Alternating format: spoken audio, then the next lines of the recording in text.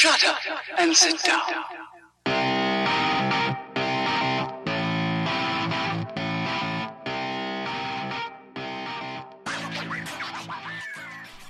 Hello strangers, and welcome to episode 57 of Strangers in a Cinema. I'm one of your co-hosts, Paul Anderson, here with your other co-host, Pete Wall, and producer Jack Mills. Hello gents, how are we?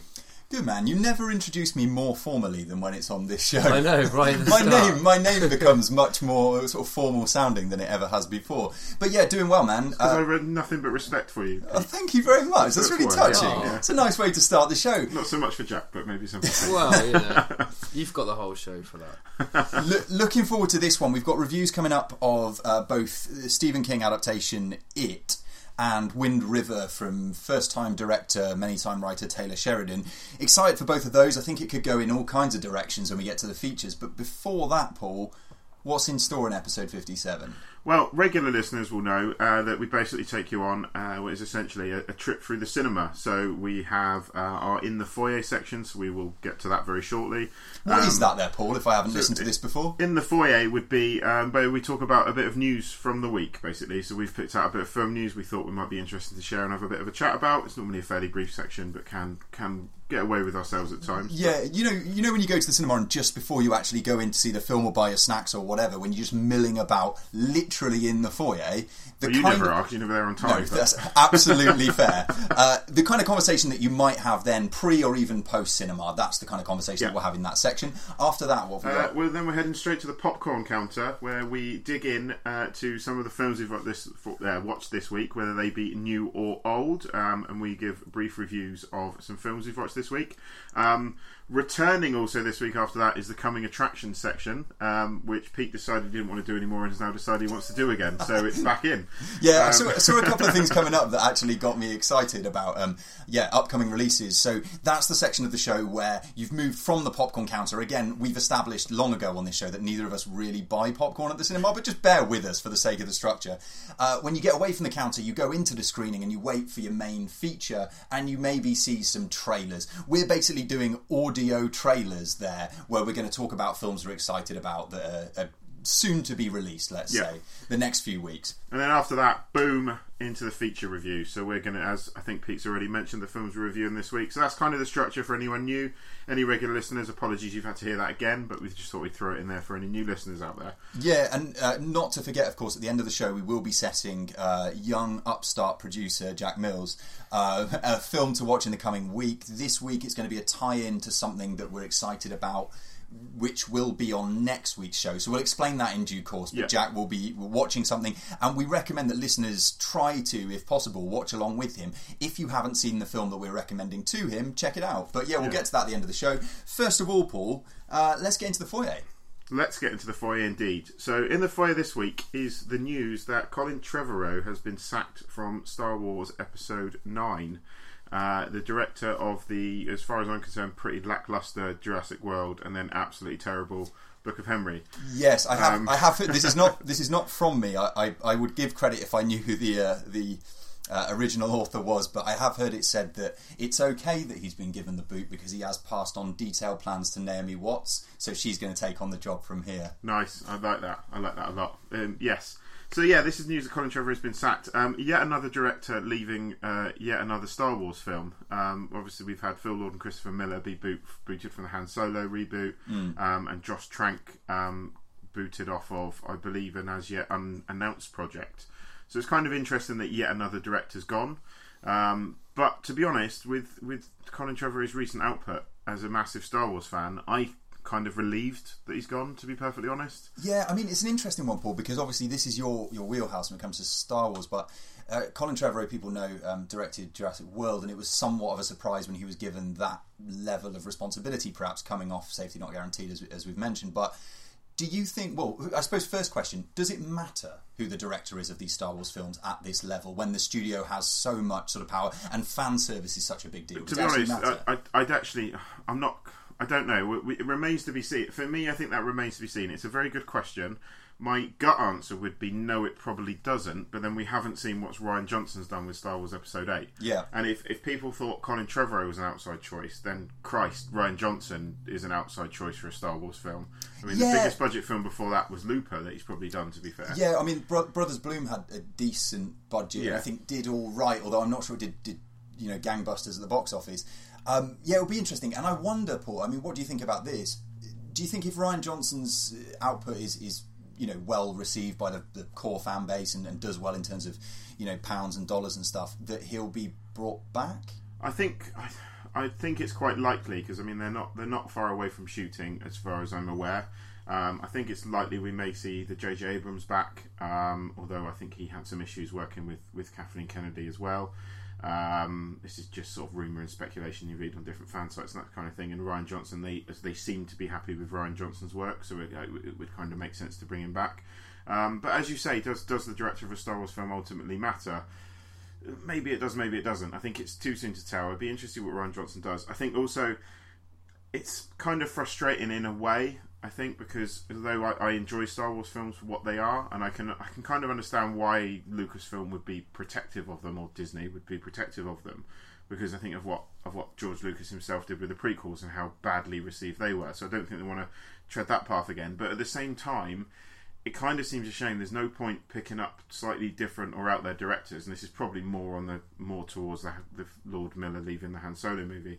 There's almost no point picking up different or creative directors if they're just going to make them work in such a way that it takes any kind of auteurism off of the film, if that makes sense. Yeah, and it must be such a difficult, I don't even know if balance is the right word, but I suppose for want of a better word, but balance to strike between wanting to put your imprint on something and the absolutely ironclad need to make a certain amount of money, not only in the US market or the UK or Europe, but also in the Asian market and the new demands and the shifting terrain. Well, I think with Star Wars, I'm not so sure. I mean, obviously it comes down to money, but I'm not so sure it's just that with Star Wars. I think with Star Wars, I think that Kathleen Kennedy in particular, I think seems so protective of like the core, what she considers to be the core Star Wars, and doesn't want to upset like the hardcore Star Wars fans, because I think there is, I mean, not being as into it as I am, like the hate towards the Phantom Menace, for example, that's a real thing. Like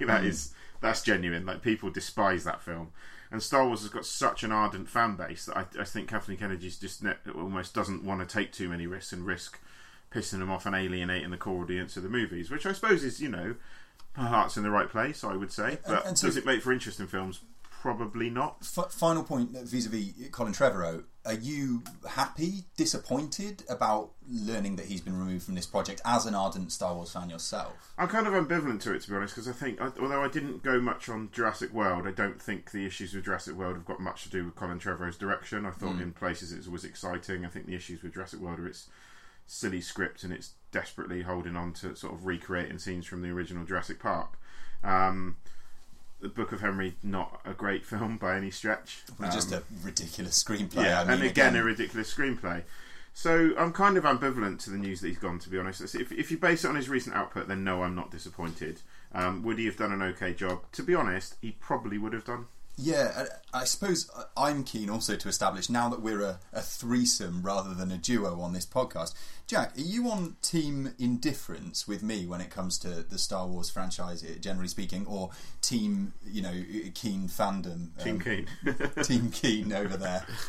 Which side do you fall on? Like, are you Jones in for a new Star Wars film? Have you seen all the other Star Wars films, or are you kind of like, you could take it or leave it with Star Wars? I think with Star Wars, definitely take it or leave it. I mean, I absolutely love the originals, and I think... Oh, well, that puts you at least in the middle of us two, then, because, I mean, I don't want to speak out of turn or risk my safety in Paul's company, but I don't by any means think they're bad films, but they've never grabbed me, and I've made that clear in the past. There is at least 3 Star Wars posters watching you at this precise moment in time. Just so you know, there's a nice little X-wing diorama over there. So just be careful. Just be careful. And also, I think the 3 of the more modern ones, obviously mentioned the Phantom Menace being one of them. I was generally growing up at that time, so they were... I suppose the problem is that Star Wars to you. Yeah, it is absolutely. Damn shame. That's my, that's my time, I suppose. You're mainly a Jar Jar Binks fan. Yeah, absolutely. Jar Jar Binks is probably my favourite character of all time. We're looking for a new producer, guys. Yeah. If anyone's out there. I love the fan theories of Jar Jar Binks. The whole thing, him being a Sith and stuff. Him being the Emperor, being an Emperor. I quite like if they doubled down on that. Right, far from being thrown out, I might walk out if we don't get away from Star Wars soon. Okay. So I think we'll bring this section to an end. But we will be back shortly with Popcorn Movies. Nice.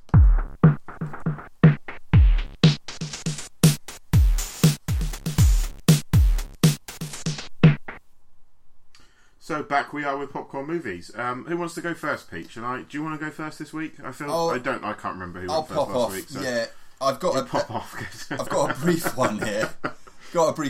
So we mentioned recently in reviewing American Made that Doug Liman, the director of that film, his last output was a little film called The Wall, which I don't think either of us had seen. I still haven't seen The Wall, no. Have you watched it? That is my first review here, Paul. So is that the one with John Cena in it? It is indeed the one with John Cena in it, cool. yeah. Okay, so Pete Wall is reviewing The Wall. That's right, that's right. It threatens me a little bit, the titling of this film. The strapline for this one, this isn't a war, it's a game. First of all, the first thing to notice about the Wall is that there is a cast list numbered by 3 people. Aaron Taylor-Johnson, John Cena, and then an actor called Laith Nackley, who plays the opposition sniper. We're basically dropped into a scenario whereby John Cena and Aaron Taylor-Johnson's characters are American infantrymen on the ground in Iraq, modern-day Iraq. They find themselves out on a sort of recce mission. I've never been in the military, and as I review this, you might realise that. If I use the wrong terminology and anyone wants to pick me up on that, I do apologise in advance. But yeah, they're out on a kind of scouting mission looking for a rumoured sniper in the area. They think they've cleared the zone in which they're operating, but it seems very quickly to be a mistake on their part in assuming that that's the case. John Cena's character is sent out to scout the area. They're getting a bit relaxed with the situation, maybe dropping their guard a little bit. It's a fatal error, and we're left with those characters in a very tense, kind of limited storytelling environment in which they're facing off with an oppositional Iraqi sniper, protected only by a crumbling wall of the title. So it sounds a bit like they've made a film out of that whole really, really tense scene in the Hurt Locker. Yeah, not unlike that, Paul. Not unlike that at all. And it's funny to see this as a Doug Liman film, just because he's someone that I think, at least latterly, we connect with big action, right? Like whether it's American Made or Edge of Tomorrow or whatever you want to draw on from the last 10 years, that he does big action really well, right? And in this case, this is small. It's very character driven. It's a Netflix production. No, I don't believe so. It might be. I had a feeling it might be. But apologies. Amazon production, perhaps, because I think that's where I saw it. Yeah. But yeah, that could not be the case. Either way, yeah, I think Aaron Taylor-Johnson does enough. I don't think he's necessarily outstanding. It obviously has to carry an awful lot of weight in this film because so much time spent with him, groaning and pontificating to himself and trying to make the right move in this kind of cat and mouse game that he's playing. I think for an exercise in maintaining suspense over sort of 85-90 minutes with such limited resources, for want of a better word, I think Doug Liman does a pretty good job. People going in to see, like Jack mentioned, is John Cena in this. If you're going to this film or finding this film for John Cena, you're going to be a little bit disappointed, I think, about the amount of screen time that character actually gets. It's good. It did, though, make me think of another film that I think is superior, and I'm going to try and do this more with reviews, I think, is sort of point people in the direction of some other things if they're interested in. That would be the British military film Kajaki from a few years ago. I haven't seen that yet. I've heard quite good things. But if you're in the market for nerve-shredding militaristic tension, then I would direct you towards Kajaki, because that's all about sort of unexploded landmines and you sort of, you can't move an inch for risk of losing a limb, and I think it probably does a more effective job than The Wall. But it's an interesting little oddity, The Wall, and not without merit, I would say. Okay. Paul, what have you got first? I've got I've kind of cheated a little bit here, but I've got a film that came out this week, in fact, which is God's Own Country from, I believe, first time certainly first-time feature filmmaker, Francis Lee. This is the story of a farmhand, kind of an alcoholic farmhand, essentially young farmhand played by Josh O'Connor, who is struggling to keep up with the workload on his family farm as his dad's unwell, and a Romanian farmhand is recruited and brought in to help them out. And the long and the short of it is they fall for each other and embark on a homosexual relationship. Again, that's an incredibly formal. Can we get that dropped? Yeah, why am I being so formal? A homosexual relationship. They happen. I'm cool with them. Yeah, I don't know why I'm being so formal this week, but apparently I am. You're a well-spoken man, Paul. Yeah.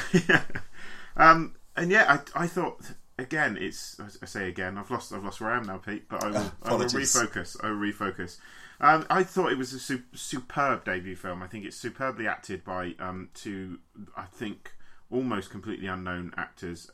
The English guy played by Josh O'Connor, and the Romanian fellow is played... there we go, I've done it again. The Romanian fellow is played by Alex Săcăruanu. Apologies, I've ruined his name there. Is this Josh O'Connell threatening being the top O'Connell over our boy Jack O'Connor? Josh O'Connor, so... Oh, O'Connor, okay. Yeah. Forget that. Take that out, Jack. No, I just think this was... It's not a particularly original film by any stretch. You may feel like you've seen quite a lot of this before, and certainly comparisons have been made to Brokeback Mountain because it's set on the Yorkshire farm, so it's set in kind of the rugged countryside. And certainly people have read comparisons to calling it the British Brokeback Mountain, but I don't think that's an entirely fair comparison. I think what I really liked about this film is the relationship between the two characters. I thought was fantastic. I thought the performances were great. I think the choice of going for relative unknowns really, really, really works well here. And the kind of subtleties of the film really, I think worked for me, because it would be, and again, because you go into it thinking, okay, well, his parents are, you assume his parents are going to disapprove of him being gay. And it's what they do very cleverly here. It's kind of insinuated that they know and aren't happy with it, but they never overtly go into that. There's no big confrontation scene where they go, "Oh, we're ashamed of you being gay," or this kind of thing. That never happens. It's kind of inferred. So there's a lot bubbling below the surface. There's a lot bubbling below the surface that never comes out, which I think is great for the film. And I think it was for me a very, very well acted and effective love story. Have you, by any chance, Paul, seen the Andrew Haigh film, the guy who made 45 Years? Before 45 Years, he made a film called Weekend. No. See, I haven't either, and just what I've heard about this God's Own Country that you've been talking about here, I heard great things about that film as well, which deals with Alfred Molina is one of the leads in that film, and deals with a gay relationship in the time of the sort of economic downturn, and it sounds like it might be a bit of not a companion. It sounds trite to say a companion piece just because they're sort of queer cinema from a similar era, but both of those I'm keen to check out. Actually. Yeah, I think there was an interesting point because I went to see this with my other half, and she kind of came out not particularly enjoying it, and she said, well, you know, would the story have been as interesting with a straight couple? And she was like, well, probably not. I don't really and I'm like, well, that's, for me, that's not really the point. Like, I think it is, because it's subtly dealt with. I think it's relevant that the characters are gay, but what I quite like from the fact is, as I said, is just the subtlety in which that's dealt with. And I really, really enjoyed it. I think it's a very powerful film, and I think Francis Lee's got a good career ahead of him. Cool. I think to him. Second for me then this week, I'm going to start with a big sigh because I want to talk about my boy Tarsem Singh, Paul. Tarsem Singh is a director who I had incredibly high hopes for because I saw the unbelievably, jaw-droppingly beautiful film The Fall, which he funded over many years of working commercials all over the world and sort of pooling those resources, considerable resources, to put that thing on screen. Have you seen The Fall? No. Just like visually one of the most impressive films of the last 20 years. Did he direct The Cell as well? Yes, he did, Paul. Okay. Yes, he did. That's what I was going to come on to. Is The Cell with Jennifer Lopez was where he made his directorial debut, I believe, around about the year 2000. And we've returned to Jennifer Lopez ridiculous sci-fi The Cell territory for the film I want to talk about today, Paul. Uh-huh. That film is called Selfless, although in fact it's stylized self/less. A bit like face/off, you see. Is it as good as Face Off? No, it is not, sir. No, it is not. And I don't really rate Face Off too much. So here what we've got is Ben Kingsley with his incredibly straight spine. playing a very wealthy businessman who has the opportunity to prolong his life, but not by traditional means, in inverted commas, of being sort of cryogenically frozen. You see this in other places, but in fact by having his, let's say, soul. None of it really makes sense. His soul transferred into another body. The body in this film is the rippling physique of one Ryan Reynolds, which will then allow him to go on with his life, but obviously as a younger man, physically, if not sort of emotionally. The trouble I have with Selfless, and this film came out just 2 years ago in 2015, is that, first of all, Tarsem Singh is as I've mentioned from the outset here, is like this visual visionary, but you would not know it on the evidence of this film. Like, the direction is very flat, very standard, very sort of... In the Immortals as well, is that Tarsem Singh? Immortals and Mirror Mirror, Paul, yeah. See, I can honestly say I've never seen a Tarsem Singh film, but it sounds like this isn't the place to start. But no, watch The Fall. I urge you to watch The Fall. But yeah, so what we get is something of an interesting philosophical idea transformed into a reason for sort of shootouts and chase scenes and vaguely creepy scenes where Ryan Reynolds may or may not be attracted to the character that was indeed Ben Kingsley's daughter, which would make her his daughter. Right. Yeah, I had trouble with it. I mean, I'm having a bad run with Ryan Reynolds after I reviewed that Atom Egoyan film recently. I like him enough. He's a charismatic guy. I think he does the best that he can with this material. But again, we've talked about this a number of times recently, Paul. I just think the screenplay lets the actors down. I mean, it's not Ben Kingsley or Ryan Reynolds' fault that this is just kind of like garbage is too strong a word, but just silly and without any discernible mark of a director who should be doing a lot more with his considerable talent. Tarsem Singh, please make something more like The Fall before you run out of time and have to be transferred into a new body to carry on your work. Paul, what have you got second? Goodfellas. Oh, I've not heard of it, mate. Yeah, never heard of Goodfellas. Jack, have you heard of Goodfellas? Yeah. No, I thought you might have done. I haven't seen this film for years and years and years, and I thought, well, basically, I bought it on 4K Blu-ray and thought I'd give it a rewatch. So, yes, for anyone not aware, it is directed by Martin Scorsese and is from the year 1990, starring Ray Liotta, Joe Pesci, and Robert De Niro, and is kind of a classic rags to riches, back to rags tale of Ray Liotta's.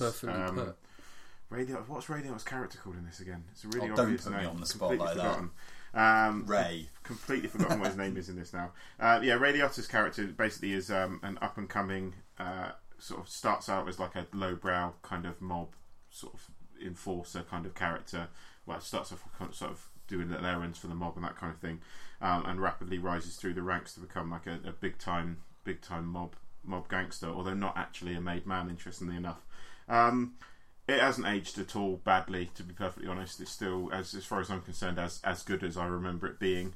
It's Martin Scorsese. I think it's certainly one of his finest films. It's interesting watching this. There's two things interesting. There's a lot of things interesting about Goodfellas, but it's interesting watching this, having recently rewatched Sopranos, because so many of the cast in Goodfellas then went on to turn up in Sopranos in quite big roles in that series, which is quite nice. So it's quite nice to see, and certainly what's great about this as well, you've got Lorraine Bracco playing the gangster's mole character, like Ray Liotta's girlfriend, and then she turns up as Tony Soprano's therapist in Sopranos. So it's like a genius bit of casting there. And what's also really interesting about watching Goodfellas now, having obviously now with Wolf of Wall Street now being out there, it's almost the same film as Wolf of Wall Street. There's so many similarities between like DiCaprio's story in Wolf of Wall Street and Ray Liotta's character here. Well, I suppose that's an interesting point of comparison as well, because maybe the gangsters of yesteryear are the business entrepreneurs of the modern-ish day in the case of Wolf of Wall Street. Although I would imagine less so like the film Silence.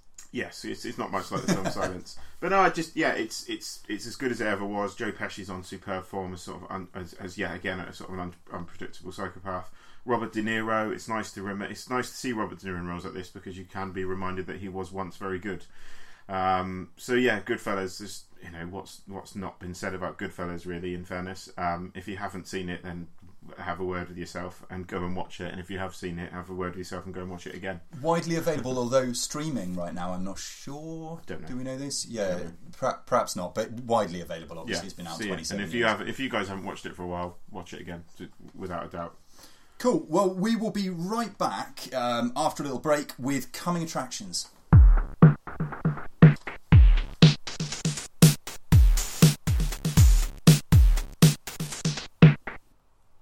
So, back we are with coming attractions. So, as we briefly described earlier, this is where myself and Pete pick a trailer for a film that we're quite excited about that has been released recently. Pete, I'm struggling to make a sentence, so you can start again, if you would, please, for me. Okay. Well, I may cheat just a little bit and shoehorn in 2 coming attractions here, but I'll keep it very brief.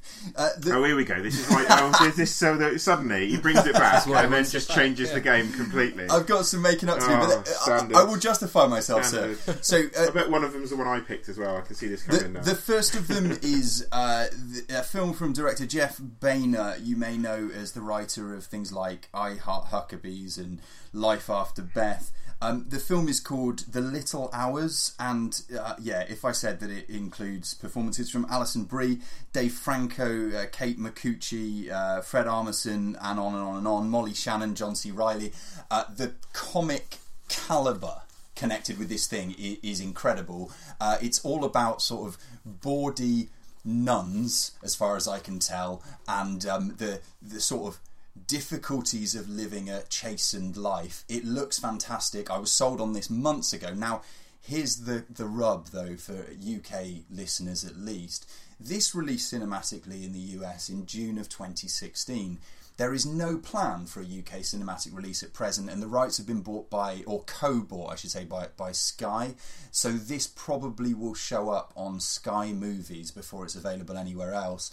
Hopefully we get a disc release at some point in the future. Shall I import it from the US and we can all watch it together? Would that make you happy? That would make it must be out in the US. Incredibly I will, happy. Pete, for you, my co-host, is your formal title. I will happily do that for you, Pete. If you'd like me to ship in the disc from the US, I will do so. Watch this space, listeners, because that is now, your word is bond, and that is happening. The one that I'm shoehorning in is just because of the link to Aubrey Plaza. She is also in the film Ingrid, I should say, Goes West, alongside one Elizabeth Olsen. Who is the star of Wind River that we'll be talking about in just a few moments. The details I've got here: an unhinged social media stalker moves to LA and insinuates herself into the life of an Instagram star. Yeah, I think it is actually. Yeah, I believe so. So yeah, when you that was uncalled for. I'm sorry. Yeah. When you put Aubrey Plaza and Elizabeth Olsen in the same movie, I'm in. So yeah, both of those again. The Little Hours and Ingrid Goes West. Paul, what have you got? I've got one film. Oh, well done. As per the structure of the show, which Jack as producer will be pleased to hear because you know someone adheres to what we're supposed to be doing on the show. So. Feel free to. Can you adhere to actually saying what the film is? I may well do that, Pete. I may well do that. This is a trailer I only saw for the first time today, actually, in fairness. And I'm very excited about this because of the cast. This is a film called The Current War, directed by not a director I'm familiar with, Alfonso Gomez Rejon, I believe is how you pronounce his name. I might be getting better at these pronunciations, I might not be. This stars Michael Shannon and Benedict Cumberbatch. And Benedict Cumberbatch plays, I think, is it Tesla? Did you watch the trailer with me, Jack? Plays Tesla. Previously played by... no, he doesn't. Someone else David plays Bowie. Tesla in it. Thomas Edison. No. Yes, Thomas Edison. Thank you, Jack. Benedict Cumberbatch plays Thomas Edison. Nicholas Hoult plays Nikola Tesla. And Michael Shannon plays seemingly the villainous character who is the head of, I've completely forgotten the guy's name in historical context, but the head of like an electricity company who seems to be going to war with them over the rights to supply electricity for the US. I'm pretty excited just for Michael Shannon to be in anything, to be honest. I think regular listeners of the show will know that We've got a bit of a thing for Michael Shannon on the show. I've made that sound creepier than it should do. What I should say is we're big fans of Michael Shannon's work on the show, and I quite like Benedict Cumberbatch as an actor, so it should be an interesting one to watch, and potentially Oscar bait, I would say. So what's the name of that one again, Paul? The Current War, very wittily titled there. Nice. Do we have any release date? I don't know at the moment. 24th of November 2017 in the US, so I would say that will probably hit the UK January time. Yeah, it's pretty sounds about right. So that brings us into coming attractions. We'll be back shortly with our feature reviews.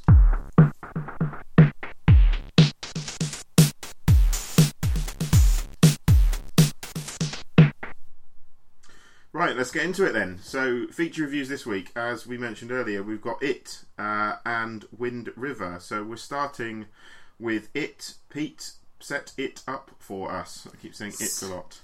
Set it up. Well, first of all, I think people are aware that this is an adaptation of Stephen King. Stephen King has been brought to the screen many, many times by many, many different directors, some to a greater and some to a lesser degree of success. The director attempting to do justice to the source material is Andy Muschietti. It sounds like Machete. Yes. Machete don't text. Muschietti. I think that's better. Yeah, the director of Mama with Jessica Chastain from just a few years ago. This story is one that was adapted already into a 2-part, I think, BBC No, I think it was miniseries. a US miniseries. Okay, yeah. I apologise. One that I haven't seen, but I know you have, Paul. Yep. It's all about a group of bullied kids, sort of social outcasts. The Losers Club. The Losers Club, who are troubled, haunted, and generally terrorised in various ways by a terrifying clown going by the name of Pennywise, who seems to embody all of their deepest, darkest fears. Here's a clip. Hiya, Georgie. What a nice boat. Do you want it back? Yes, please. You look like a nice boy. Do you want a balloon too, Georgie? I'm not supposed to take stuff from strangers. Oh, well, I'm Pennywise the Dancing Clown. Now we aren't strangers, are we?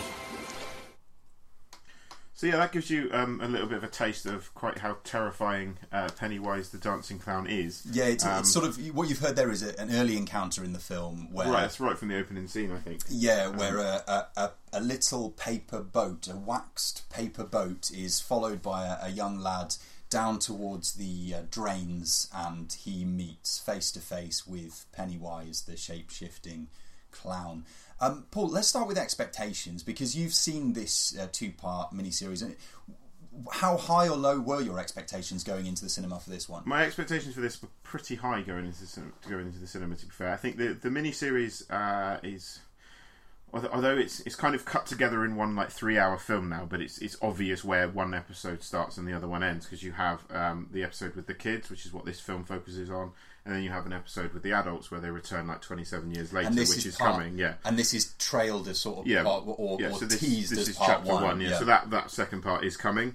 And in the miniseries, which is this, I will be quite brief here. In the miniseries, the bit with the kids is great, and the bit with the adults is absolute crap because they can't act for shit. Strap yourself in then, because that'll be exciting. So basically, there's room for it. The miniseries is okay, but there's room for improvement. And certainly, it's because it was a TV budget series. There's room for improvement in the budget, and my expectation was quite high from the trailer. Cary Fukunaga initially being involved and credited as one of the co-writers had me quite excited for this. So my anticipation, and I haven't read all of his books. I haven't read it. I will attest, but I am quite a big Stephen King fan, as we talked about when we reviewed The Dark Tower. So I'd say I'm a fairly big Stephen King fan.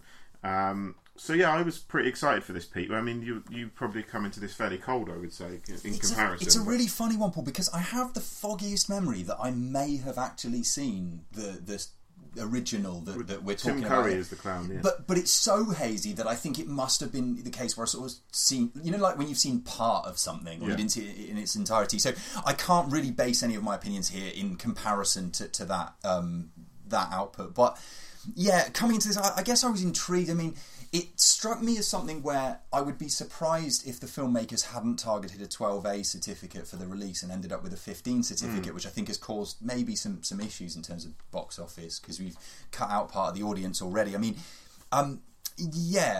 we'll get to that in due course, but I wanted to focus first of all on the sort of collective. You called them rightly the Losers Club, the characters brought together here. It's not being mean, that is what they're called. Bunch of losers. Headed up perhaps by Bill, who is the older brother of the boy who goes missing early in the film. Stammering sort of awkward boy, as many of the group are, but awkward boy played by Jaden Lieberher, who is making a bit of a name for himself after being in, the Book of Henry that we mentioned earlier on as the eponymous character, but also in Midnight Special with aforementioned Michael Shannon, Aloha, which didn't do any great shakes, and St. Vincent. So he's done a number of pieces of significant work.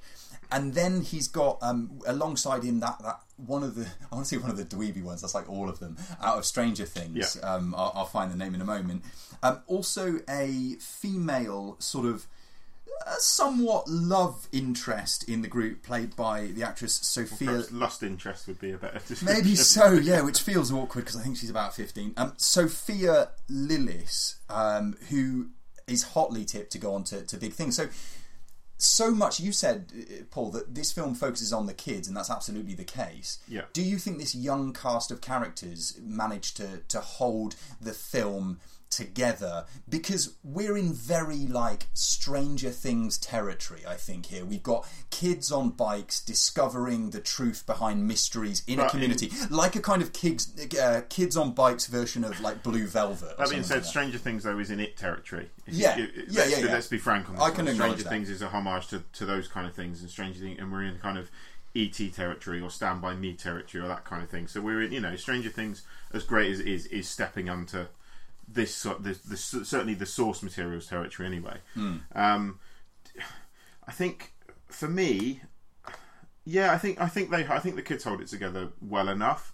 I don't think it's as got as much charm about it as Stranger Things. I think for me it hurts the film a little bit that Stranger Things is out there, because now, as you say, as soon as you see kids on bikes in like a 80s early 90s set, and this is set in 1990, this is set in 1990, because you've got Batman posters and Freddy and the Nightmare on Elm Street Part 5 posters and that kind of thing.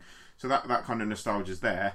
I think the problem is now everyone is going to make that comparison to Stranger Things, and I don't necessarily think that helps the film in any great way. But that being said, I think the cast are okay.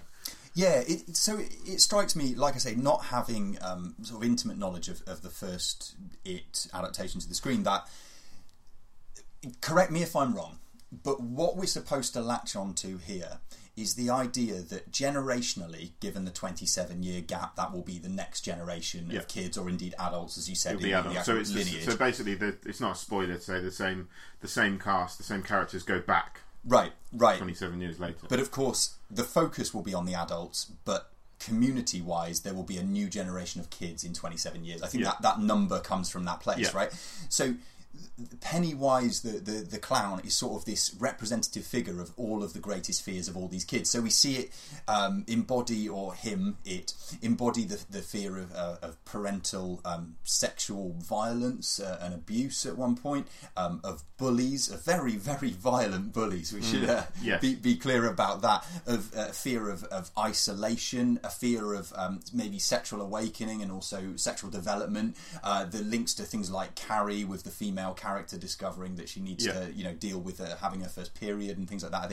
So it's like rich territory. However, I'm not sure that this film does a great job of conveying those issues without at points drowning in CGI overproduction. Maybe is that unfair? No, I completely agree with you, and I think that the mini series, and this will be controversial because I'm reading a lot of love, especially across Letterboxd for this film at the moment. I actually think the mini series was scarier in parts, and I didn't find. Was this scary to you? I did not find the film scary in the slightest. But is that because you're, not you, me too, but because you're sort of 2 times or more the age of the kids at the centre of No, I don't think it is that. for me, and I just didn't find it an effective horror film. As much as I thought the creature design and Pennywise was fantastic, and I thought Bill Skarsgård was certainly creepy. The makeup was good, and I think the update of the clown I think worked very well and was certainly more overtly scary than Pennywise from the original version. But I just didn't find the film scary. For me, I don't know why we live in this world which is obsessed with horror filmmakers just having to.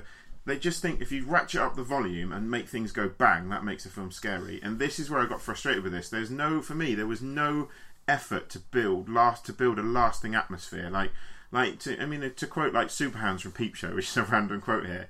Like when he puts, there's no constant sense of dread with the film. I just think it bounced from. Ha ha ha! Look at all these teenagers. Look at the kid from Stranger Things making. I'm sorry, by the way, Paul, not very funny. I want to stop you. The kid from Stranger Things' name in IRL is Finn Wolfhard. Nice. So he's now my favourite actor. Strong name, yeah. So you've got Finn Wolfhard like Wisecracking, which I didn't find very funny. A lot of people have done. So it bounces from that to then these quite intense scenes with Pennywise. But they're not, for me, they weren't intense because there's no build up to them. They just came out of nowhere. There was no sustained atmosphere for me. Yeah, I would say, Paul, that I agree with you. I mean, it's very hard to have your CGI cake and eat it. It's very difficult to laden down a film with CGI shots and jump scares that you've mentioned, but then also try and have a subtlety to tension building. I mean, we have a section later on in the film, and I'm not going to go into detail, but a section with the floating kids. Yeah. Which I found to be a really powerful image. Oh, there's some great visuals there, don't get me wrong. But those kinds of images are somewhat undercut, I think, by relying on this sort of funhouse jump scare overindulgence. But the problem is the funhouse jump scares. Like, I mean, I'll attest I watch a lot of horror films, and it's not exaggeration. I watch a lot of horror films. But the problem with that being is that it didn't make me jump once. It didn't make me scared at all. But what about in your screen? I had people screamed in the screening that I was in. No, I didn't see anyone scream. I deliberately chose to go when it was quiet because I didn't fancy a horror film on a Friday night. So, but no, I just for me it fell flat. To be honest, it fell flat, and it almost suffered from the same issues that Mama suffered from, which it could have been quite good, and then was let down on over-reliance of CGI. And what a surprise! I got the same director of Mama, and I think For me, I just wish it had been directed by Cary Fukunaga because I think that would have been something quite special. Yeah, I agree with you. I mean, he obviously walked for some reason, and I'd be intrigued to know why. I think he still had some sort of He's got a co-writing credit, but he certainly, I think, and correct me if I'm wrong, he walked off the project due to creative differences, and that's a crying shame because I think this, with a stronger director, would have been something quite special. Yeah, I mean, I suppose I'd only sort of mitigate what you're saying with the sense that, yeah, we are in our 30s. We're not teenage boys. And I think that some of the teenage boy humour was actually pretty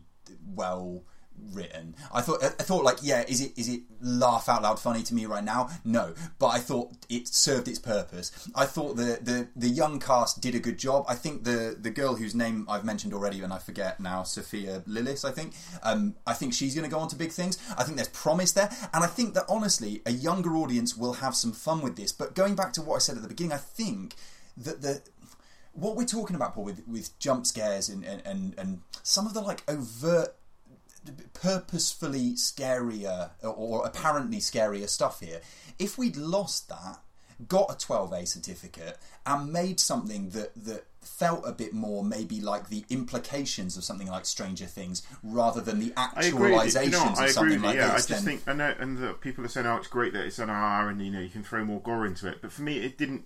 It's not a film that necessarily needed it. It didn't feel needed. No. And I just think throw away some of the more CGI heavy scenes, which were well enough implemented. Don't get me wrong, but it just wasn't scary. So, what's the thing that I'm mentioning to bring in? What would you direct people towards rather than this? Super 8. Yeah, good shout.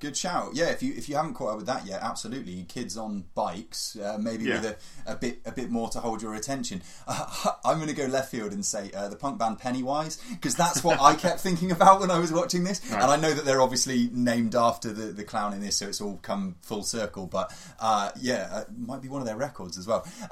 Check out Pennywise if you have the chance, and otherwise watch this space as far as Sophia Lillis goes, I guess. But we'll be right back with our second review of Wind River.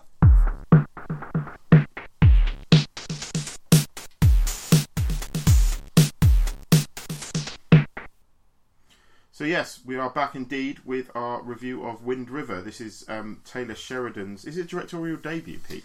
It is his... Yeah, Taylor Sheridan is the screenwriter of Sicario and recently Hell or High Water. But I believe this is his full directorial debut, much anticipated directorial debut, and anticipated as well by me because it is a film that stars Elizabeth Olsen, who was just so wonderful in Martha, Marcy May Marlene, and then has sort of what's the word for this? Been marvelled. Yeah, she's certainly done something in the Marvel Cinematic Universe, and has sort of been, I think, making some unnecessarily poor choices over the last few years. But anyway, she is alongside Jeremy Renner here. Who is cool. I like Jeremy Renner. Right, she's brought in to a community on an Indian reservation in Wyoming to investigate an unsolved crime, let's say. We're introduced to the sort of external details of this crime in one of the opening sequences, in which we see a girl running through the snow and collapsing, and we are then very quickly introduced to the Jeremy Renner character, who works as a tracker, tracking threats to local livestock.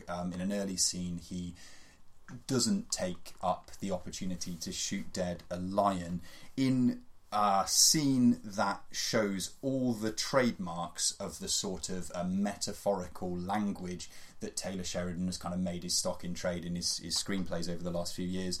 Of course, coming from the other side of the camera as an actor to writing and directing. We're then drawn into the mystery, and Elizabeth Olsen's character is an FBI agent who's well out of her depth, not unlike how she was in Martha, Marcy May Marlene, and I'll talk more about that later. And the two, Renner's character, Olsen's character, team up to try to find out anything they can in the most barren, unforgiving landscape possibly imaginable. Here's a clip. Over here, see this one? See how the toes turned out? The front is much deeper than the back. That's it, she's running. Come here, I'll show you.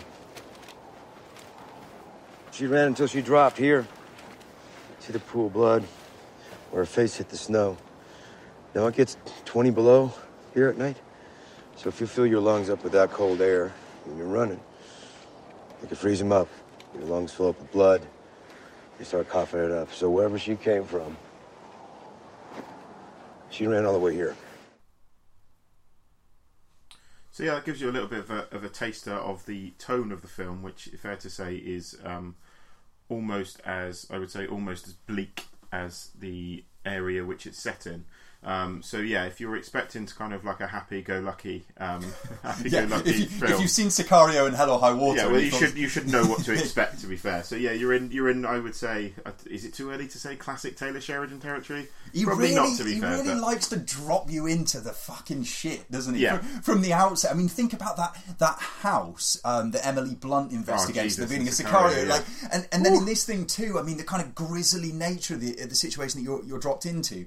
Now, Paul, I want to ask you first of all about one of the maybe the first thing you see in this film, which is that very, very familiar title card that tells you based on actual events. Yes. Why is that here? I mean, I understand the obvious reason that that's here is because there were some events that were similar to the events depicted in the film, but I felt from the outset that didn't necessarily need to be there. Do you agree? Yeah, I kind of agree. I think there's the titles that come up at the end that kind of talk about that, I think, are relevant, but at the beginning, no, I don't think based on actual events needed to be. And funny enough, I kind of think the titles at the end, and we'll get to them a little bit, maybe are even more egregiously unnecessary. But okay. But we'll come to that. Yeah, you were saying bleak landscape, Taylor Sheridan territory for absolute certain. Now, Elizabeth Olsen, some have criticised, I'll start from this point, we'll go from here. Some have criticised the depiction of this character as a female FBI agent working on her own in a territory that she's not familiar with. We're told in the film that she's flown out from Vegas, but she's not from Vegas. She's from, I forget, the LA, somewhere else. We're in Wyoming, aren't we, in the film? And we're in, in the film we're in Wyoming, but that's what I'm saying, is she's well and truly dropped in to a place outside of her comfort zone. She enters this fray in heels, inadequately dressed and needing to borrow a sort of survival wear and thick clothing from the native people who are working alongside Jeremy Renner in the investigation. At the outset, Paul, do you think there's a problem with this film based around the depiction of the female character as fundamentally a little bit ridiculous and helpless? No. Okay, expand if you would. I don't think there is. I can see why people may have that problem with it, but for me, I think if a male character had arrived, I think the male character would have arrived just as unprepared. And I think for me, at least, this was a quite a sensible kind of story dynamic just to enhance the feeling, and I think this is what Taylor Sheridan did very well, that you really are in the arse end of nowhere, and that this really, really is a barren reservation. Maybe there's no preparation. And I think for me, it even shows that if even the FBI have arrived and the FBI are out of their depth, I think if you're looking at it that it's a woman character, I think you're probably overanalyzing the point of that, to be fair. I don't think it's the fact she's a woman is relevant in that scene. It's just the fact that even the FBI aren't prepared for how barren and foreboding this place actually is. So no, Pete, for me that isn't an issue. I was slightly playing devil's advocate because I basically agree with you, Paul. I think that one thing that really grabbed me about the film is that, as I've talked about in the show before, I'm a massive advocate of the film Marcy May Marlene, and in that film where Elizabeth Olsen introduced herself as an actress of some standard and standing, she was isolated, she was confused, she was vulnerable. In this film, a lot of those traits carry over, and I think that that's where she does some of her best work. So I actually think, whether or not you have reservations about the characterisation, this Indian reservations, in fact. Absolutely. I didn't go there, but you did. Yes, that it allows for that actress to show just how good she can be when she's not working on an Old Boy remake or Red Lights or Liberal Arts or whatever dross has come in between. And then alongside her, Jeremy Renner, we mentioned Michael Shannon before, and it felt like the kind of role where a sort of Michael Shannon-ish actor might have also flourished. Renner good enough for you here? Were you impressed by him? I love Jeremy Renner. I think he's got a presence about him. I think this is the kind of role that suits him very, very well. Like a man of few words. Like he's kind of the unassuming badass, for want of a better description. And I liked Renner. I liked pretty much most things about this film, to be honest. I thought Renner was great, and I thought the role suited him well. Yeah, because there have been, again, maybe it's a bit of a straw man argument or a bit of I'm playing devil's advocate to even bring it to this discussion, but there have been discussions that Jeremy Renner is this sort of white knight, white man on an Indian reservation, there to fix everything. But this is the conversation surrounding this film, so we should address that. It's fair that we should address that, but I think this... I'm not saying that there are issues with race representation in Hollywood. There are, without a shadow of a doubt. No one can argue that. But I think sometimes people look for them when they're not really there. And I think it's relevant to the story that Jeremy Renner is a white man, because he has to earn the respect of the native Indian population, and that's maybe, kind of insinuated. Maybe not quite so tacked on and sort of egregious as the Leonardo DiCaprio character in. Diamond. No, where he has a native wife. Oh God, The Revenant. Thank you very much, Producer Jack. You've dug me out of a hole there. A hole filled with the innards of a wild deer or whatever happened in that thing. Not quite as tacked on as in that film, where it felt like almost like a side I suppose note. I can understand. I suppose I can understand why people. I can understand why people are looking for the issues within Hollywood films. I don't think the issues are there in Wind River, though. To be fair, I don't think they are. So let's talk a little bit more, I should say, about this environment, because you touched on it, and it's one thing that I think that really impresses me about Taylor Sheridan, particularly that this is his feature debut as a director. the way in which the landscape was captured, the way in which the sense of isolation, which, you know, we've seen depicted elsewhere. We've seen from everything from you know, John Carpenter through much more modern day sort of isolationist indie stuff. These kind of environments depicted, but I thought that as a visual stylist, Taylor Sheridan has a lot going for him, even in choices within this film that seemed a bit obtuse, using sort of slightly shaky handheld cameras at points where you'd look for other, maybe more stately directors to have sort of big sweeping self-aggrandizing shots. That visual style worked for me really well here. Are you with me on that? Completely. I think the sense of isolation, I think, is almost second to none that this film kind of breathes within you. And there's even little lines of dialogue where it's like, yeah, you've got to drive 50 miles to travel 5, and you're like, can we not do 70 miles? It's little things where, like, she asks, can we not do 70 miles an hour on like the on the snowmobiles? And you're like, well, how far are they going on snowmobiles? Are they going at 70 miles an hour on these things? I just think for me, you know, as a whole, I think for me everything really, really worked on this film. I've got a lot of time for Wind River. I came in expecting to enjoy it, and I did really enjoy it. And I think what's nice to see is that there seems to be. I was thinking, I haven't seen a film like it for a while. There seems to be, and I can't remember. There was quite a famous director, and apologies, I can't remember his name, who brought up a while ago that there's not really any room for kind of mid-budget Hollywood films anymore. And I thought, and when I was watching Wind River, I was like, actually, he's got a point, because it's been a while since I've seen a thriller of the budget that Wind River has, if that makes sense. So it was quite nice to see what I would describe as a mid-budget Hollywood film again. And I really, really enjoyed it. I thought it was a very effective thriller. And punctuated by these kind of shocking... I mean, nothing surprising, I suppose, if you've seen the director's previous screenwriting work, but like moments of really quite like shocking, jarring violence all of a sudden. And this, you know, the obvious... Don't fuck with Jeremy Renner is the... Right. I came up with an alternative title for this one. See what you think. No Country for Non-Men. Nice. But make of that what you will. Yeah.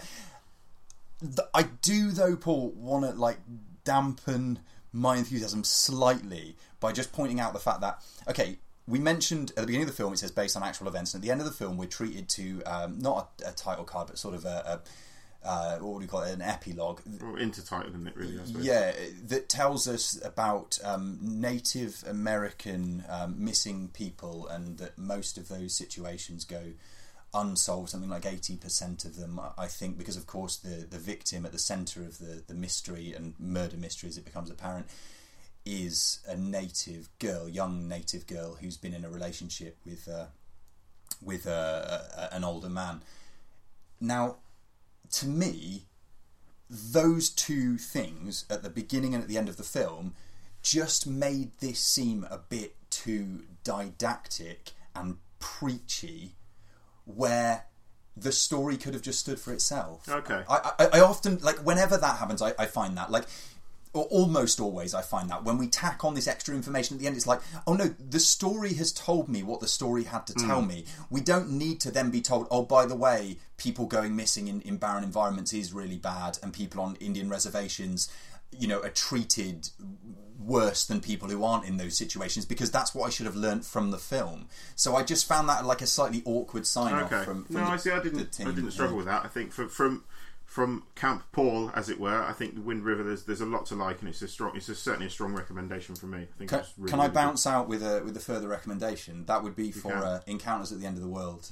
It made me think of the Werner Herzog documentary Encounters at the End of the World, which I've got on that shelf over there, but from a few years ago. Werner Herzog's in Antarctica. It's wonderful. If you like this, you'll like that. Enjoyed this though. I don't want to sound negative. I enjoyed it. I didn't think you have to very much, and I'm looking forward to whatever Taylor Sheridan does next. Yes. Well, that pretty much nearly brings us to the end of the show. We didn't set Jack any homework last week because we forgot, so that was pretty poor of us, so sorry, Jack. But this week, unless anyone has any better suggestions, because Mother is out on Friday at the cinema, directed by Darren Aronofsky, we're going to set not Pete the homework, because Pete's seen it, we're going to set Jack the homework of Bong Joon-ho's Mother.